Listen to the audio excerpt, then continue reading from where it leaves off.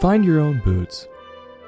Welcome to another episode of This Goose is Cooked, where we review books intended for our future generations. Today's book, Gossie, by Oliver Dunry, published by Houghton Mifflin Harcourt. Gossie is a narrative that follows a young goose as she wanders around in her red boots that she loves to wear. One day, Gossie loses her boots. Will she ever find them?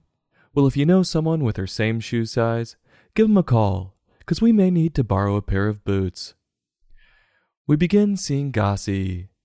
She's a gosling. And either she's upside down, or we are. I'll just fix it and turn the book. She also has her mouth agape, like she just saw something shocking.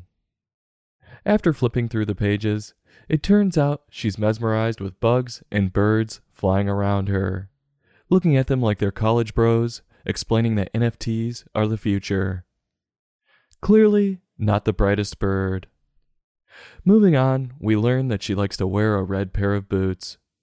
No shirt or pants for this bird. Just boots. They look like rain boots, so on some level, it makes a little sense. Being a goose, I would assume she's around water a good amount. I guess she wears these things all the time. Quote, she wears them when she rides. End quote.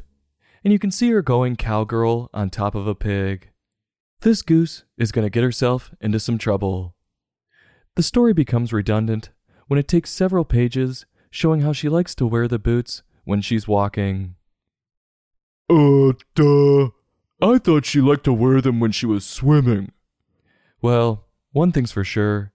We get that she likes these boots. One has to ask, though, is the author trying to make a deeper point here? Because we never once see the little gosling fly. Are the boots extra weight inhibiting her from taking flight? Is the author opining about our own infatuation with certain items, like cell phones, or our reliance on particular people in our lives, and how it has the ability to prevent us from fully reaching our potential? I don't know. Let's read on.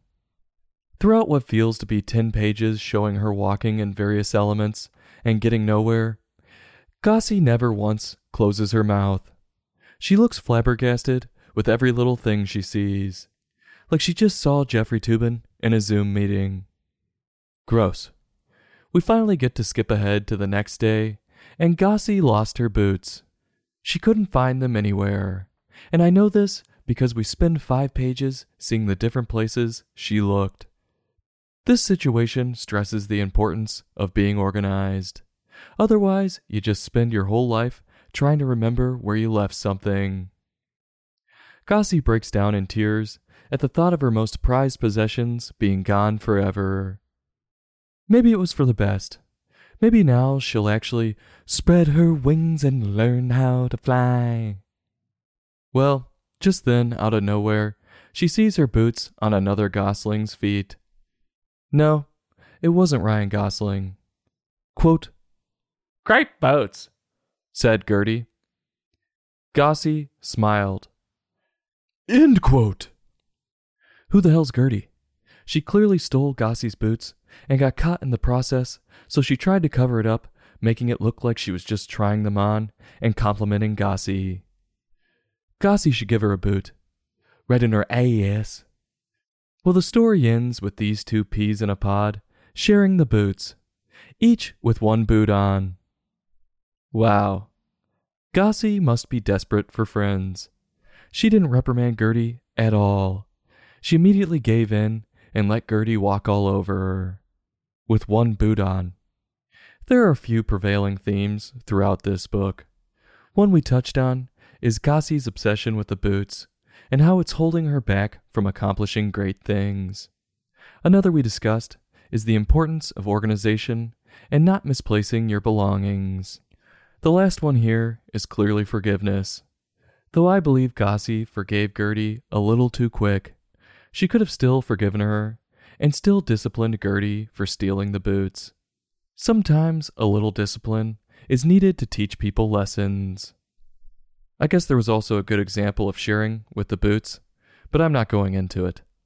As for Oliver's writing, while it was succinct, it started to drag on. He spent a few too many pages on each topic, almost beating a dead horse. Or I should say, dead goose. We got it that Gossie liked to walk the first time. Don't get me wrong though, I was still entertained, and if it was trimmed down, I would love it. Oliver did a wonderful job with his pictures, changing up the backdrop from only white to a full view of Gossie's surrounding, creating different points of emphasis. If you're an illustrator who wants to use a white backdrop, this is how it's done. While this one may not wow, it certainly won't upset anyone in the room. So on a scale from 1 to 5, I'm going to give this book a 3.7. I'll have a heapin' helpin', and I'll go back for another serving or two.